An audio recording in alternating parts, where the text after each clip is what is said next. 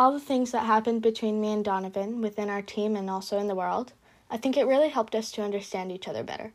And now I'm really sure that, and I'm speaking with my heart, we know we can win together, and I want to win with Donovan. Rudy Gobert.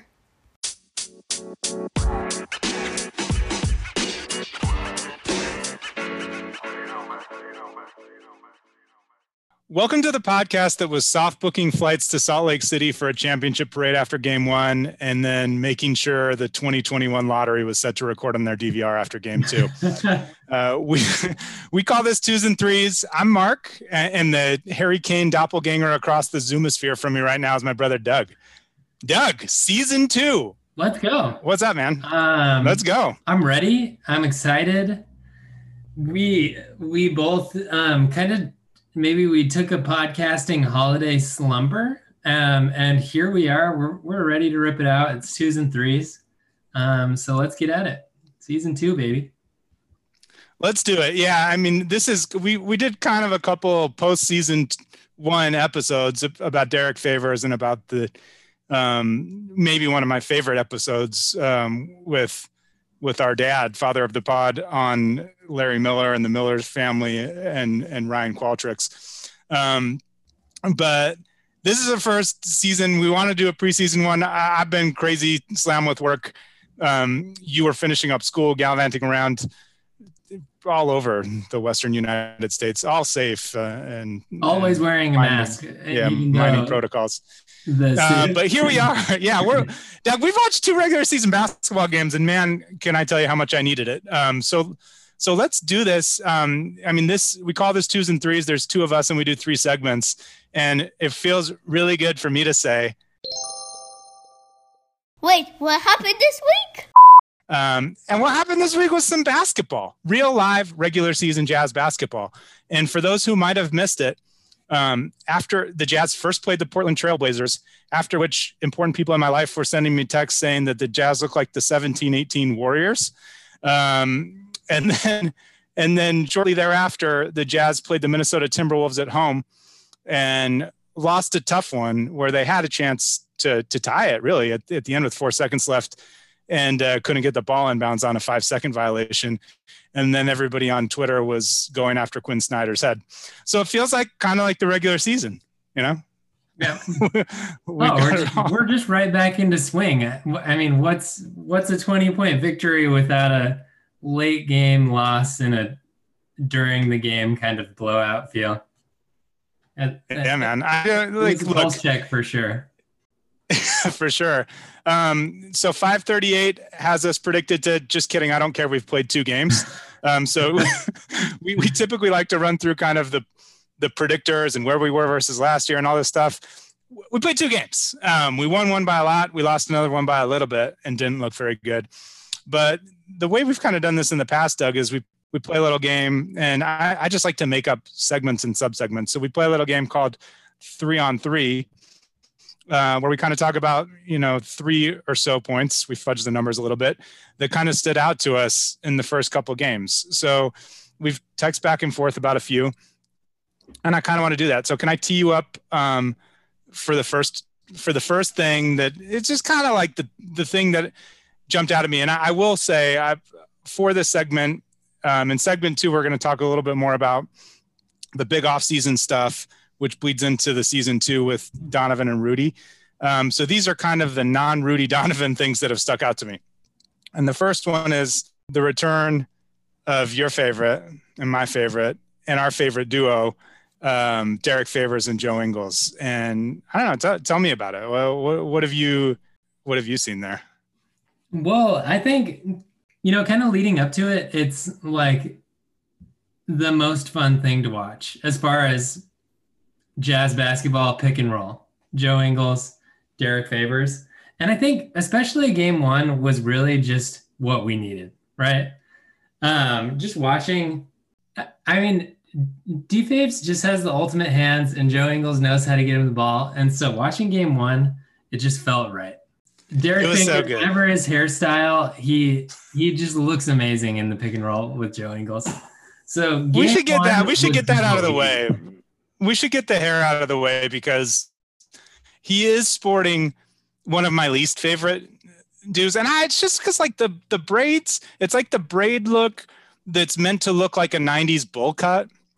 So it's like you're mixing Jonathan Taylor Thomas and Allen Iverson or something. It's just not my favorite. Anthony Davis has done it. Russell Westbrook had a version of it.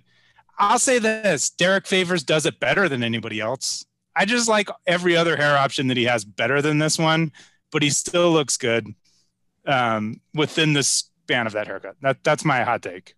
I don't know. You might like it better. Yeah, here's my thing. A wise person said this to me once, and her name was Mom. The great thing about hair is that no matter what, it comes back, I guess, for the most part. And so, for Derek, I don't think Derek's in danger of going the other way on that. So, right. So I'm a fan of different stuff being tried out, but I do like a good buzz cut Derek Favors. But the fact that he's wearing a Jazz jersey, that's the only way I need to see him. Yeah, and this is what jumped out to me in the Trailblazers game, which, I mean, it was kind of the most beautiful box score you could look at. I mean, the Jazz set a record for most three-point attempts in a game for the franchise, which was great. But to me, it was just, boom, Joe Ingles' line and Derek Favors' line on the bench, and they looked pretty good next to Jordan Clarkson's as well. But first game back together, Ingles had 14 points, 5 for 10 from the field, 3 for 8 from 3, 5 rebounds, 7 assists. A number of those were to Derek. He was 5 for 5 in 16 minutes. In 16 minutes, he was 5 for 5 with 7 rebounds and 10 points and plus $1 million. And the Jazz didn't skip a beat. In fact, they went on their first big run when Rudy sat out. There's been a lot of talk in the offseason you and I were captains of the team, just emotional reconciliation and like Derek Favors sort of just being good for mental health in 2020, having him come back. But there were people who said this was an overspend on the Jazz using the mid-level exception for somebody who's going to come off the bench. And I think, look, Tony Jones said this. I think other people have, but I think he said it the best. The Jazz felt like the biggest glaring gap on the team last year were the non-Gobert minutes. And guess what? Against the Blazers, those non-Gobert minutes look great. And he looked worth every penny. Yeah, I have to say, kind of overall, the Trailblazers game, because the Minnesota game was not as fun, obviously, but the Trailblazers game was just kind of the ultimate package that I needed in a game one. Because you break it down, the starters played really well. Then the bench comes out, plays awesome. Joe and Derek are beautiful, and I was kind of nervous, and I guess I'm still interested to see how it shakes out. But with Joe Ingles kind of not knowing his role last year as the bench guy, I feel like this season, and he's not a bench guy. He's played, like essentially 25 plus minutes every game. But Joe coming off the bench was hard for him last year as far as his rhythm goes. And so it was fun to see him come off with Derek and kind of have a really good game. And then the ending of the game was so fun to me, with Elijah Hughes, our guy Doak, as a rookie, and Mia Oni coming on just in the last couple minutes. Dude, and Big Doak dunking in Enes Kanter's face. Give me that every day for the rest of my life. I'm going to watch that. I don't know. I just felt like that was it was like the perfect segmentation of everything that I needed to see in the first game. Yeah, it was great. And I thought the rotation thing is interesting. And I think Joe had a hard time adjusting to it last year, but it also he was coming off the bench with a bunch of dudes he wasn't used to playing with. And now he's got Derek and he's more used to Jordan. But I thought the rotations have been really interesting because Quinn's been he started this in like the second game of the preseason, and I think it's held true both these games, where the first substitution, Mike and Rudy go out at like 6 minutes, and they used to play Rudy longer. And this makes it so, David Locke talked about this on a podcast, but it makes it so that Rudy plays 3 stretches a half instead of 2 and gets Derek a little more minutes. And I just like it. I like that 6 minutes, Joe Ingles and Derek Favors come in. And then after that, you're staggering Mike Conley and Donovan Mitchell the whole game. And I think Mike Conley's look really good through 2 games. And you're staggering Derek Favors and Rudy Gobert. And it's not none of these hockey line substitutions, first unit, second unit, all the guys that you want to have playing 25 plus minutes are. And yeah, in that first game, pretty much everybody looked good. Game 2, let's just talk about it before we go, because it feeds into everything we've been saying. And maybe it feeds into my second. Well, here, let me give you the second thing that I had in our 3-on-3, which was Bogdanović being back. And Bogey being back, it's so, I mean, the net positive effect is so apparent. And at the same time, it sort of gives me a little bit of an explanation for the 2 games, right? Because he hasn't played basketball in a long time at a competitive level. He's notoriously awful shooting in the preseason and awesome shooting in the regular season. We talked about this last year. And game 1, you know, some fits and starts, but he ended up like plus 22, I think, team high. 4 for 11 from 3. I mean, it was a pretty good bogey game. Against the Timberwolves was a pretty bad bogey game. And he really had a hard time dribbling in traffic, and he just never really got a good rhythm shooting. At the same time, look how worried I am about it, Doug. You can see me on Zoom. Like I'm making a really small space between my thumb and my index finger. I'm not worried at all. Actually, it's even less than that. Yeah. Are you worried about?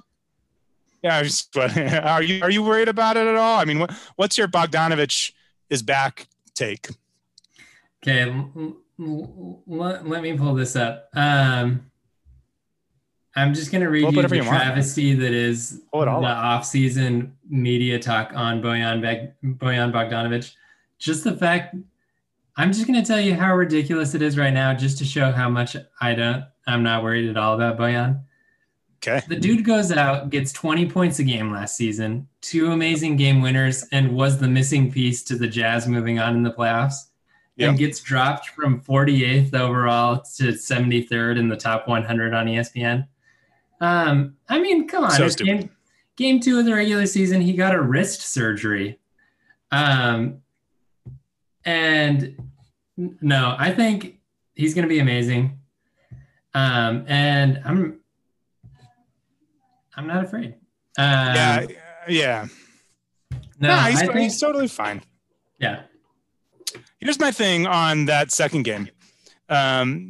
So the people in my life telling me that the Jazz look like the 17-18 Warriors.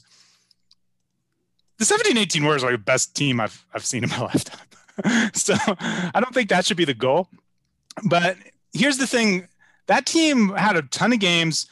So it's easy to look at the 2 games and say, okay, the 2 differences and the reason the Jazz lost were turnovers and 3-point shooting. I think you could make that argument. I mean, the Jazz shot actually like right on their season percentage from last year against the Blazers, so it wasn't an anomalous shooting. They shot 38%, but they shot 53s, and they took 53s and made 19. Incredible. Against the Timberwolves, they took a meager 34. Would have seemed like a lot a couple of years ago. Kind of just normal, and shot 29%. And then worse, they turned the ball over 18 times versus 11. But you know what? Those things are going to happen. The turnovers early in the season, I mean, the turnovers are a problem for the Jazz for the past few years, so it's not something to gloss over. But the thing about the 17-18 Warriors, and I'm just going to say great teams. The thing about great teams is on those nights when the shooting isn't good and variance in 3-point shooting is a big determining factor in outcomes of a lot of basketball games now. Are you great enough to sort of overcome it and win the close game and come back at the end? And that Warriors team just did it all the time. They did it to the Jazz a bunch, and we kind of almost did it. I thought the Jazz played pretty poor for their standards, but good enough to hang around, and they had a chance to win at the end, and they didn't. And that's just kind of where this team is. I think this team has a chance to be a really great team. And right now I think they're a really good team. And, you know, that's it. Like, people can say superstar. I saw Jonathan Tavernari, former BYU basketball player, in fact, interacted with him on Twitter. saying like superstars don't play like Donovan did that game. Like, whatever. Yeah, they do. Damian Lillard did in the first game of the season. The Clippers today lost by like 700 points to the Mavericks. Did you see that? At one point, it was 73-20 or something. I mean, the Gordon Hayward's Charlotte Hornets, who hadn't won a game yet, just beat the Nets. Like, things happen. Really, really good teams great teams will find a way to win those games more often than not. The Jazz didn't yesterday, but I'm just really bullish on all the offensive weapons we have and the improved defense. I mean, something that we can definitely feel good about is the fact that even though they played so terribly throughout the whole game, they were right there. They were 1 5-second violation away from a potential game tying overtime or late game win. So can we get away from 5-second and 8-second violations costing us? I was thinking the same thing. I felt like the dude was moving his arm a little too fast too. Like I watched it back and I was just like, that was a hot 5 seconds. Nobody else seemed to think that. So maybe I'm just irrational. No, I don't know. I think maybe he put some money on the game or something like that, and he had to make sure. No, just kidding. Like I'm just saying, if I don't know if that ref like was harboring from like playing 7 seconds in heaven with a girl in like the 12th grade when she tried or get out of the closet fast or something. That joke fell a little flatter than I was trying. Anyways, I just felt like, and I think it was 7 minutes in heaven, wasn't that? Anyways, 5 seconds. That was a fast 5 seconds. I thought the play was going to work if Jordan didn't slip. But here's my third thing. Doug, is Jordan Clarkson, who was kind of the reason we were in the game. And the other thing this offseason is a lot of people sort of bemoan the Jazz a little bit or made light of the Jazz. I'm looking at the John Hollingers of the world. More to come on him later in this. Paying Jordan Clarkson. We didn't ever pay anything. I would have paid Jordan all the money. I hope Ryan Qualtrics gave him some under the table money because through 2 games, he continues to be awesome. Like his line in that game, 23 minutes, 23 points, 8 for 17 from the field. He got to the line 6 times, and he was the one like positive guy. He's +6. He was awesome in the first game too. I just love my guy. I love that he's on our team. I love that he almost loses the ball every time he dribbles, but then he doesn't lose it, and then he makes it, and he's just really fun to watch. Yeah. So talking about Jordan Clarkson here, I kind of just drove back from Utah to Oregon, and I was listening to some of our early podcasts from last season.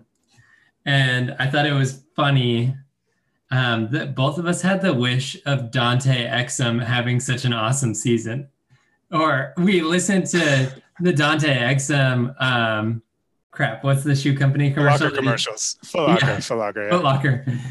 And I was just sitting there laughing to our desires and just our one conversation right when Jordan Clarkson was traded to the team. I mean, no, I feel like that, and this is a ridiculous thought, so I'm not even going to say it, but just the impact that Jordan Clarkson had last season, we needed to re-sign him. And the guy got paid, and he's still playing, and he's playing great. Jordan Clarkson was the Dante Exum that we wanted all along. And here's the thing. Sometimes people forget how to be fans, and he's fun. Like, how is he not like the funnest person to cheer for? And the other thing is the John Hollingers of where I get that people think players are who they are at a certain point, but the knock on Jordan Clarkson before was that he shot along a lot of bad shots, like long fall away twos.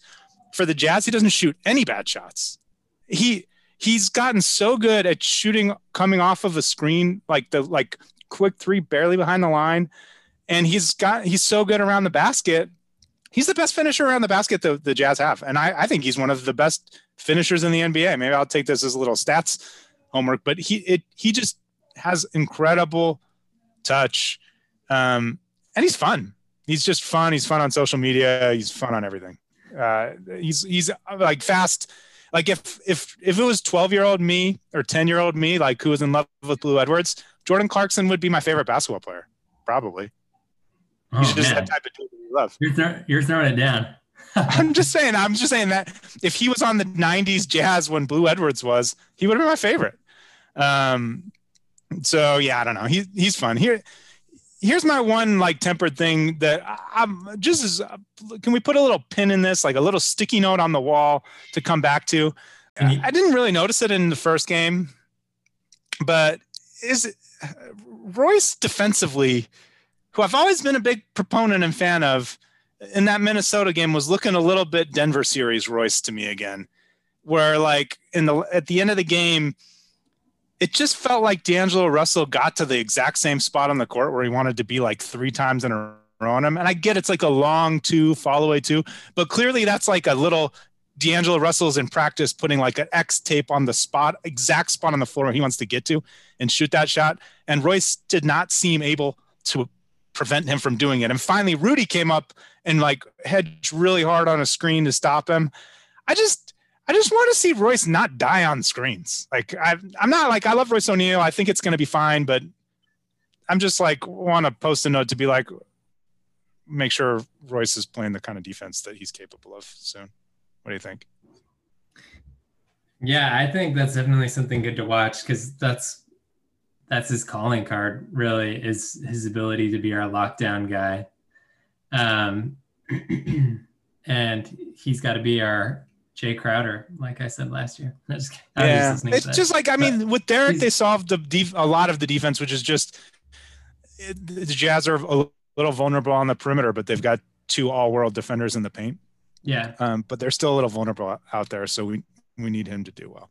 No, I totally agree. That's really, I guess, if you would say one of our main weak spots is being able to shut down the perimeter guy I remember when we drafted Donovan, they talked so much about how he would be this big effort guy as a perimeter defender, not knowing that he would be the primary scorer and all-star that he is. But as far as him and Mike not necessarily being known as shutdown defenders, definitely need Royce. Yeah, they're just small. They did good again. They did good in the Blazers game. I mean, the Jazz schematically did really good against Dame, and we normally don't. But anyways, all right. Well, Doug, I think that's kind of where I think that's what we want to cover in segment 1 on those 2. I think, going forward this season, we're going to try to have segment 2 kind of be our pod friend segment. But this is the first pod of the season, and there's just a lot to cover. And frankly, we don't have time for some rando's opinions. So it's you and me, segment 2, and this is what I want to talk about. Segment 2. Yay! The big off-season stuff, because we just haven't had a chance to talk about this yet. I mean, obviously we talked about Derek, but since then, Donovan Mitchell signed a max extension and Rudy Gobert signed a huge extension. And I want to talk about them with you.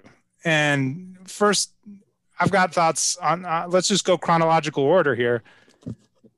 What did it mean to you, Donovan Mitchell extension? And look, I will say one thing as a setup, and we can come back to this, or you can talk about it if you want right at first. There was all this to do, especially on Jazz Twitter, about the fact that he got a player option in the last year. And historically, nobody in their second contract has gotten a 5-year full max extension with the player option a year early. He basically could have signed this next summer, but he signed it this summer. Now, Jason Tatum also signed and got it. I've got my opinions on this. You can talk about that if you want, or just talk about the fact that, hey, Donovan Mitchell signed a 5-year extension. Your thoughts? For me, it's pure excitement. As far as, so the deal is 5 years, $165 million. I'm pretty sure 165 is base, because with incentives, he can get up to 195. Nice work if you can get it. Right. And otherworldly money, right? He's never going to spend it all. But even with the early year player option, I'm just stoked. I don't know. I actually didn't see the Jalen Rose video when it happened, but I saw it when you retweeted it with your comments. But seeing people in the media saying, like Jalen Rose, as respected as he is, I mean, sometimes he says ridiculous things, but saying that he didn't see Donovan Mitchell signing a long-term extension with the Jazz. It just shows his commitment to the team. It shows his commitment to the state and the organization. Obviously, there was communication there that they were trying to re-sign Rudy, and he was fine with it and was obviously about it. So I think it just means good stuff all around. It means he wants to be here for the time being. It means he wants to play with Rudy, and he believes that it's going to be good. So if he believes those things, then I already believed him like 10 seconds before he did. So I'm just pure stoke.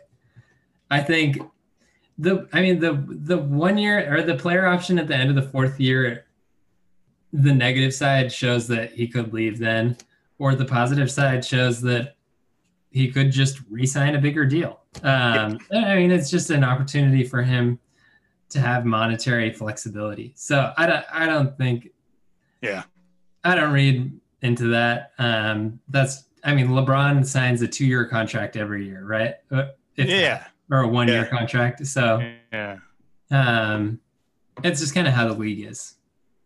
Yep.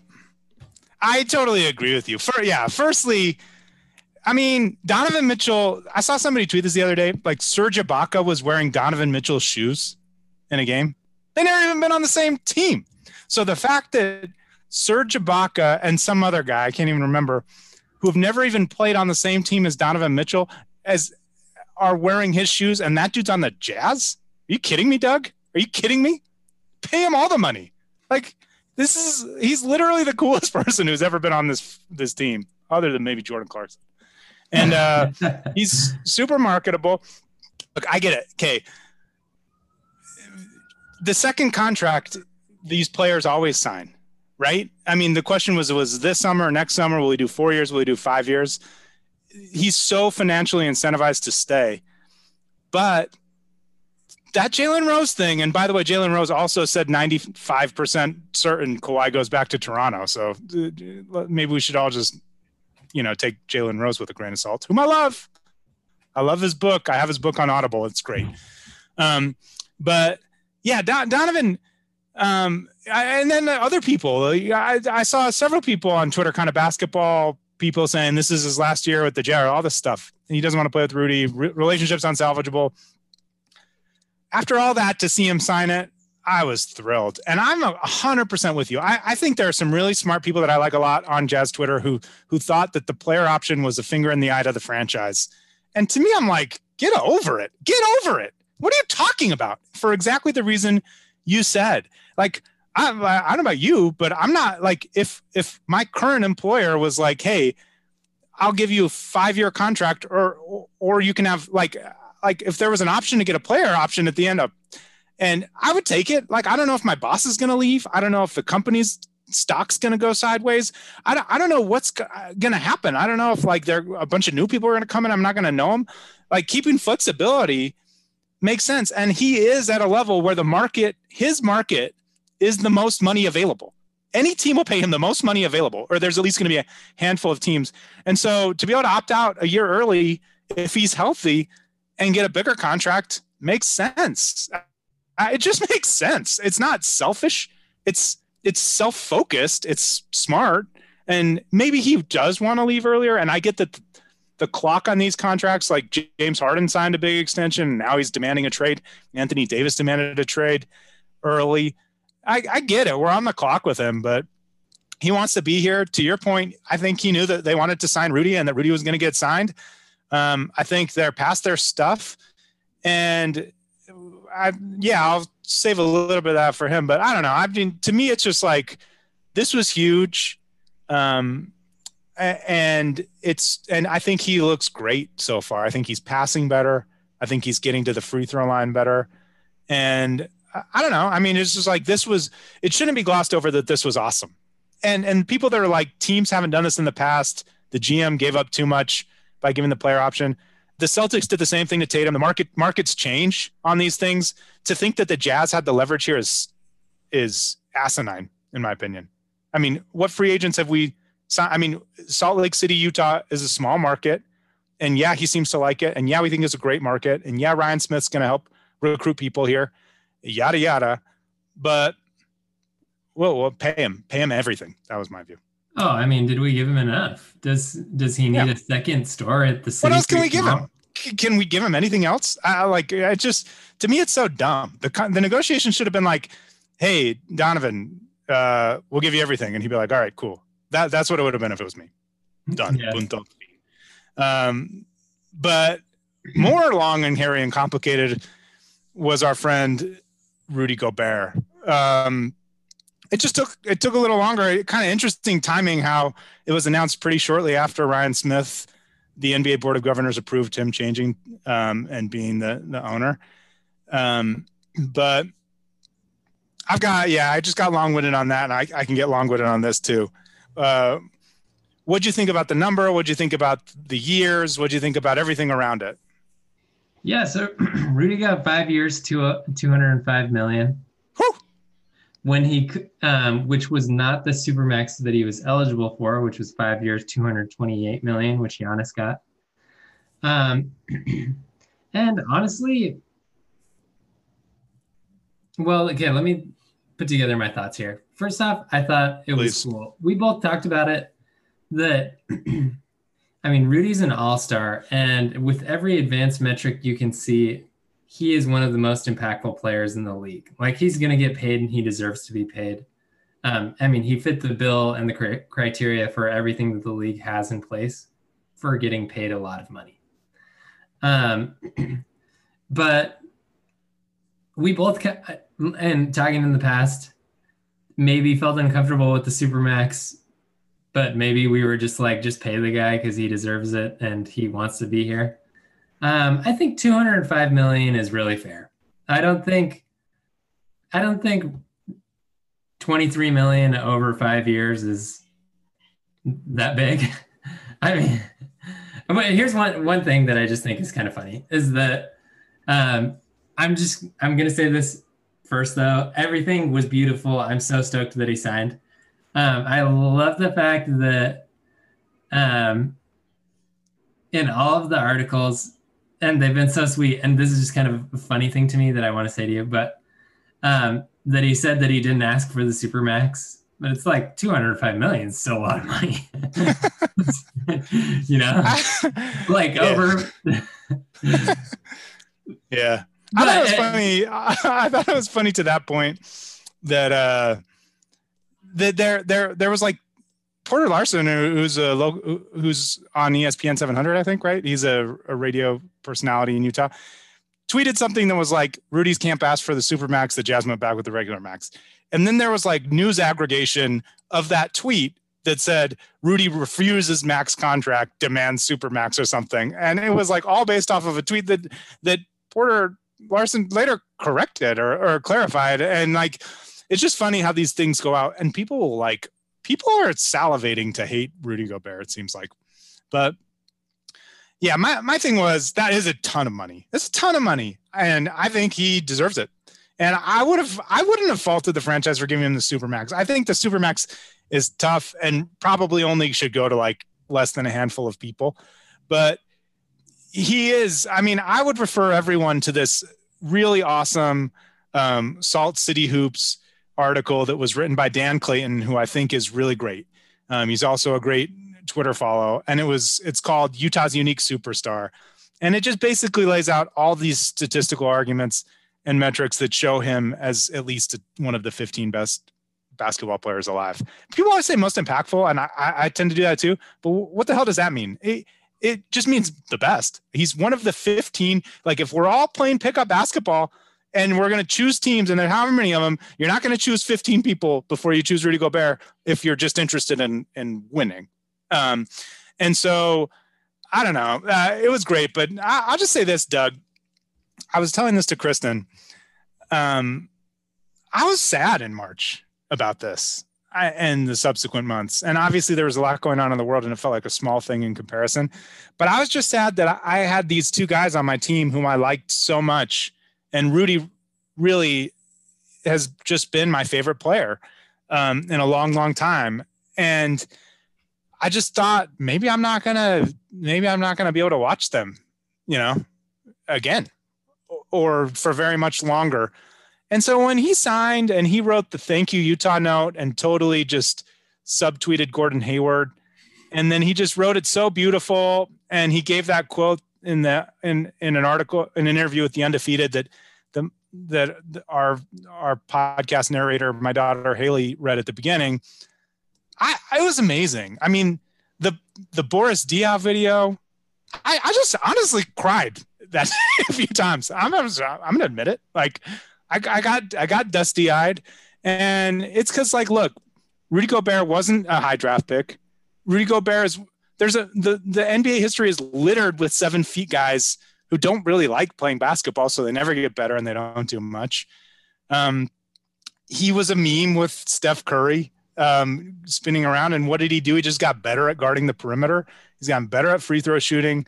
He's just gotten better, and he cares, and it's everything I want in a fan. I think he's a little bit out there sometimes in quotes to people, but I think they're normally just really smart and introspective and self-aware, and how he took the Donovan thing and just really seems, from an outsider's perspective, to have said, there was stuff on me here and I need to be better, and I'm going to make this relationship better and work.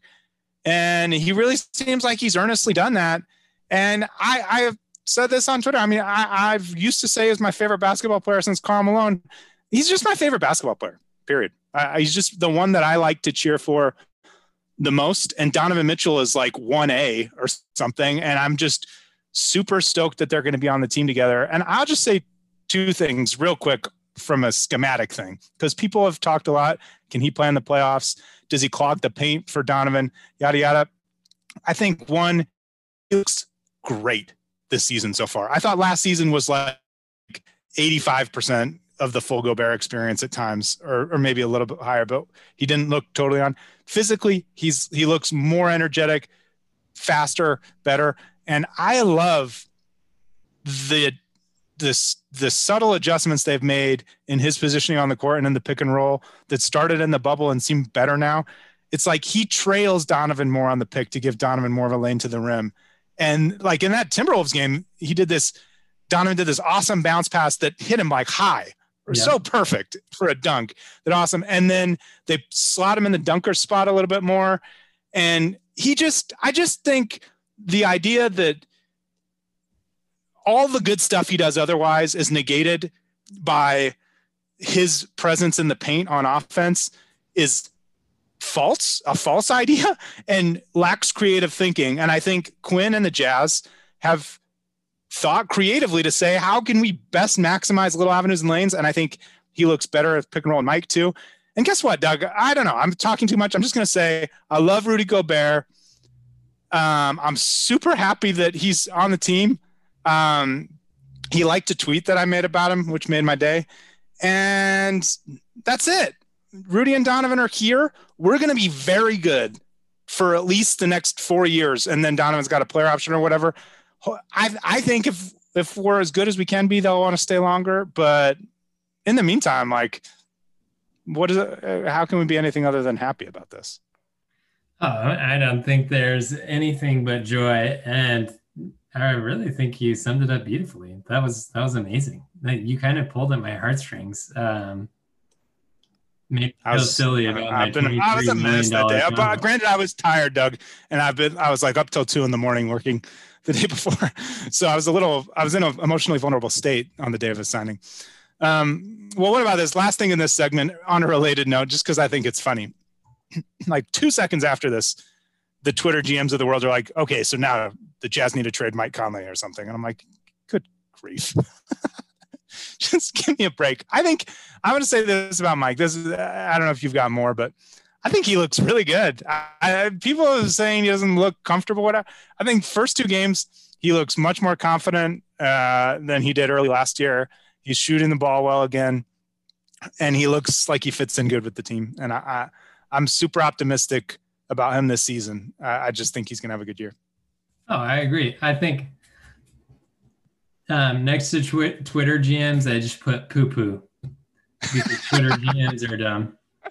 No, I think Mike Conley looks like Bubble Mike right now. I mean, maybe not prime Bubble Mike, but I think he looks good. Yeah.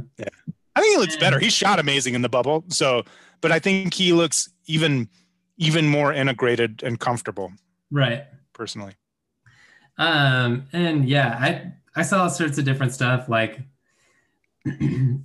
like the Jazz only have the option of like getting rid of Gobert, and then they have space to add maybe someone good in free agency, or signing Gobert and Mitchell, and then they'll only be able to get anyone good from the draft, or all this stupid stuff, you know?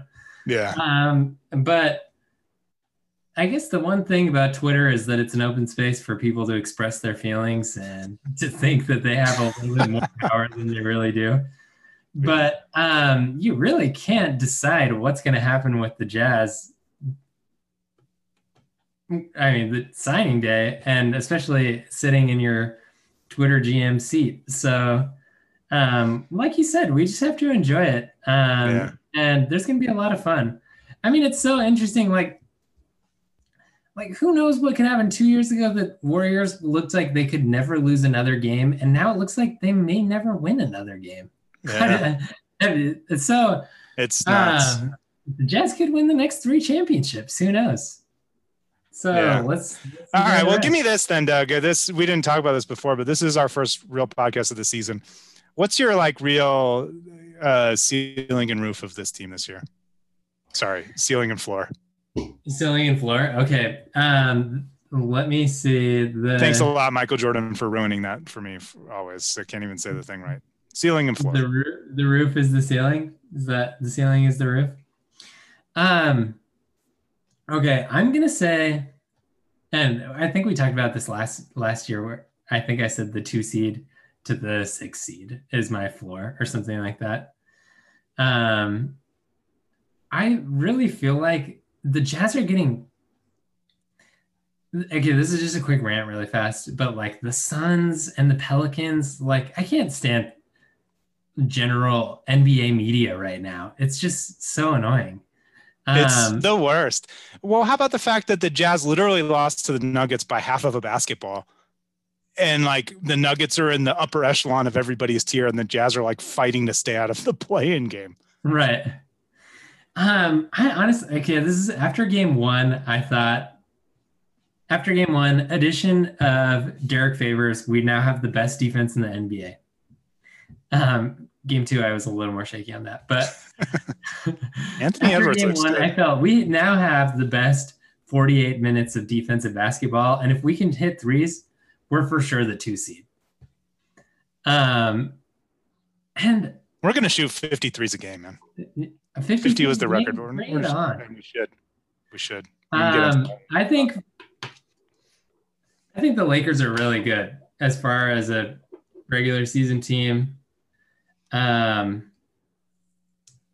Injuries are so hard to tell. I think the ceiling for the Jazz is probably the 2 seed, and there's a big squishy mush in the middle of the playoffs in the rankings, and I could see them going down to the 6 if like Mike gets injured or firing Rudy or Don. Yeah, and there's COVID. And listen, it turns out after I asked you that question, that's the wrong question, because by definition, the floor is at least 6 or 7, just because there are so many competitive teams. But really, where I would put them in the pecking order is just after the Lakers, right there with the Clippers. And I think the Nuggets took a step back. I don't want to overreact to 2 games for them either, but they haven't looked great the first 2 games. I just don't know if defensively, I just think they took a step back defensively, but they could be very, very good offensively. But they're all there. But if the Phoenix, get out of here. Like, what are people talking about Phoenix? I just think, I think they should be fighting for a top 3 spot. And I also don't necessarily think the Lakers are going to just go crazy in the regular season. I think they're the prohibitive favorite in the NBA because their roster is good. But I thought last year they might take it off too, and they got the 1 seed. So I think the Jazz are right there in that. And right there in the after Lakers tier. Yeah. In my opinion, I think they are threatening to go up. I All think, right, cool. Well, Doug, yeah. Oh, just a quick. I just think continuity and depth are going to be the two of the biggest things that. I mean, this is going to be a halfway COVID, halfway vaccine season. Yeah. And who knows the aftermath, right? So I mean, people are going to be getting sick. People are going to be getting injured, and the Jazz have a deep team. They've got a lot of guys that can shoot, a lot of guys that can score. And now we've got a little bit more defensive presence. So I think as far as a short off season goes and everything, I think the Jazz have the best preparation or really good preparation at least. Yeah, I'm optimistic. All right, Doug. Well, we'll see how it goes, but let's jump into everybody's favorite segment, our social media highlights. #social media. Yay! I got a panoply, but I'll probably only share one or two of them. But what do you got? You got one for me? Yeah, I've got one. I think it's pretty funny. So this is from Ben Anderson, and it's a quote from the Jazz game. It's Mike Conley after the game yesterday, and it's Mike Conley talking about the fans. Did you see this tweet? No. Oh, okay. So Ben Anderson says, Mike Conley called having Jazz fans in the arena, in quotes, a breath of fresh air, which is admittedly weird wording in the light of masks and COVID, etc. I thought that was I did see that. I mean, that's pretty funny. There were no fans in the Trailblazers game, and obviously none in the bubble. And so even just having the 1,500 or however many they had at the game was a breath of fresh air for Mike. So I thought that was pretty funny. Very funny, very, very funny choice of words. It's kind of crazy. It's interesting to see fans. Obviously they're making determinations there about what's safe and what's not, and following guidelines and stuff. But yeah, that was funny. I had seen that. All right, well, let me give you one. Riley Geisman, who I think is really smart, person to follow on Jazz Twitter at RGISS11.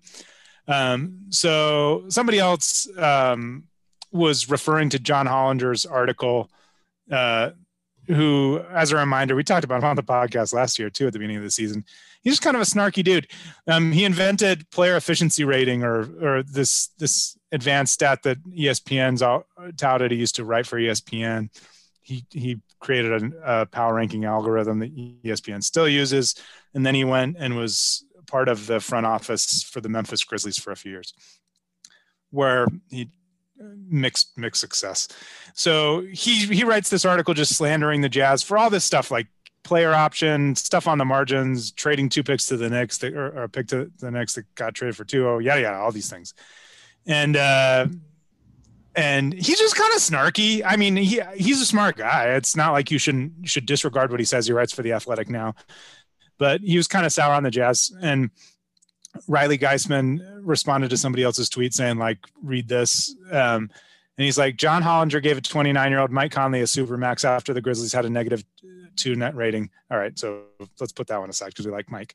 Hollinger gave Chandler Parsons a massive 4-year, $94 million contract. Hollinger fired their franchise's most successful coach after their only Western Conference Finals appearance.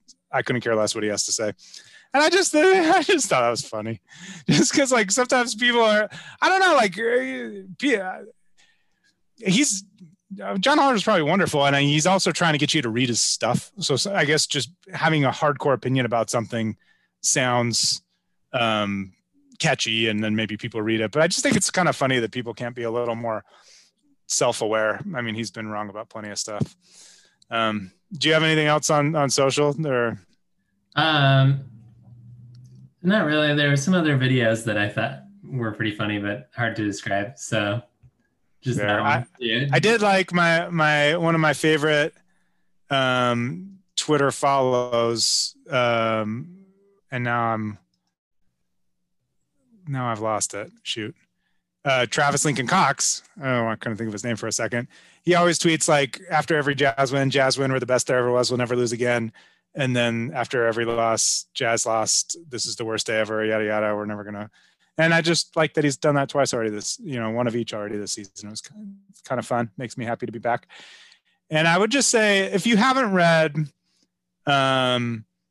Rudy's letter to Utah, I mean, we'll retweet it again on Cowhide Globe. Maybe we'll throw it on cowhideglobe.com. We're going to resurrect the site here a little bit as the season gets going. You should read it. And if you haven't watched the video that the Jazz made about him that Boris Diaw narrates, just do yourself a favor and go read it. Go watch it alone in the dark somewhere and just have a cry. It's perfect. And then afterwards, you can watch the highlight of Big Doke dunking on Enes Kanter to make you smile again too in a different way. But and there's a couple of videos where you can watch highlights from the game yesterday, and it looks like we almost won, and it just kind of cuts off when we're down 2 or down 3. There you go. But yeah, I totally second that. The Boris Diaw video is just so good. It's amazing. Oh, man. I loved it. But yeah, you need to read the Rudy letter and watch the Boris Diaw video. And just feel good about it. For sure. Life. All right. Well, Doug, let's do our and one segment.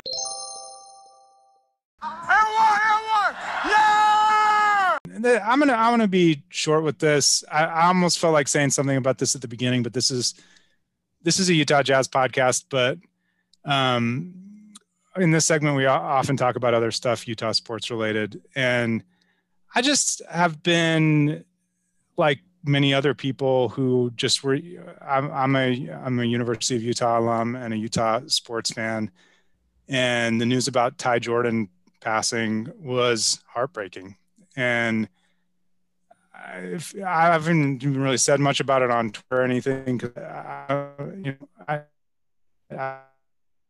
cheap and so many people said so many nice things, but just devastating, and wanted to say that every good vibe I have, I send to his family, and I ache for them. And I will say this, it feels cheap because life is so much more than this, but he was the most promising freshman athlete I can remember in a long time in a program that I've cheered for. I mean, we just had Zach Moss, who was probably the best running back Utah's ever had, or one of them.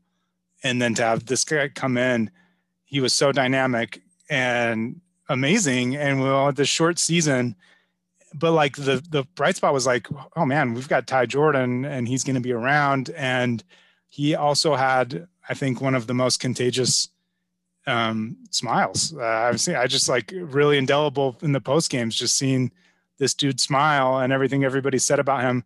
I couldn't believe it when I woke up to the news. I was hoping it was not right or inaccurate, but my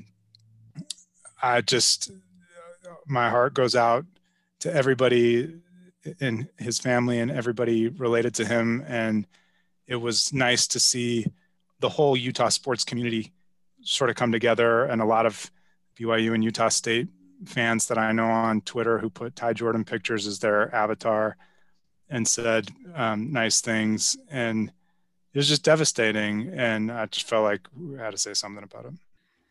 No, I agree. When I got on Twitter early that morning, and I saw just like random people posting about it that I had never heard of and no confirmed sources. And then I just kind of got off Twitter and with a really weird, sad feeling that, man, I just hoped that it wasn't real.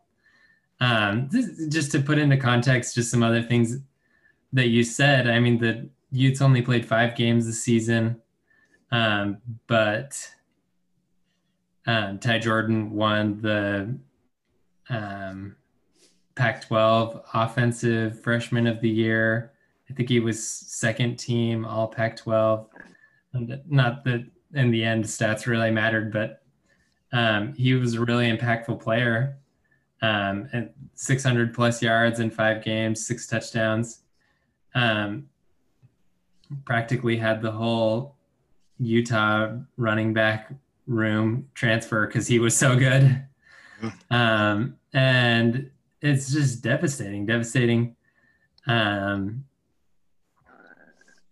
it happened on Christmas Day, devastating that it happened at all. And it's just really sad. It's cool to see the community come together, but definitely not something that should have happened.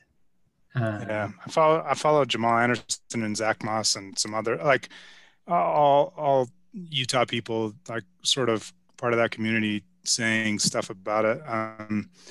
His mom had passed earlier in the fall. There was like a really touching story about another player like kneeling and praying with him after a high school game for his mom. Just sounds like a good guy.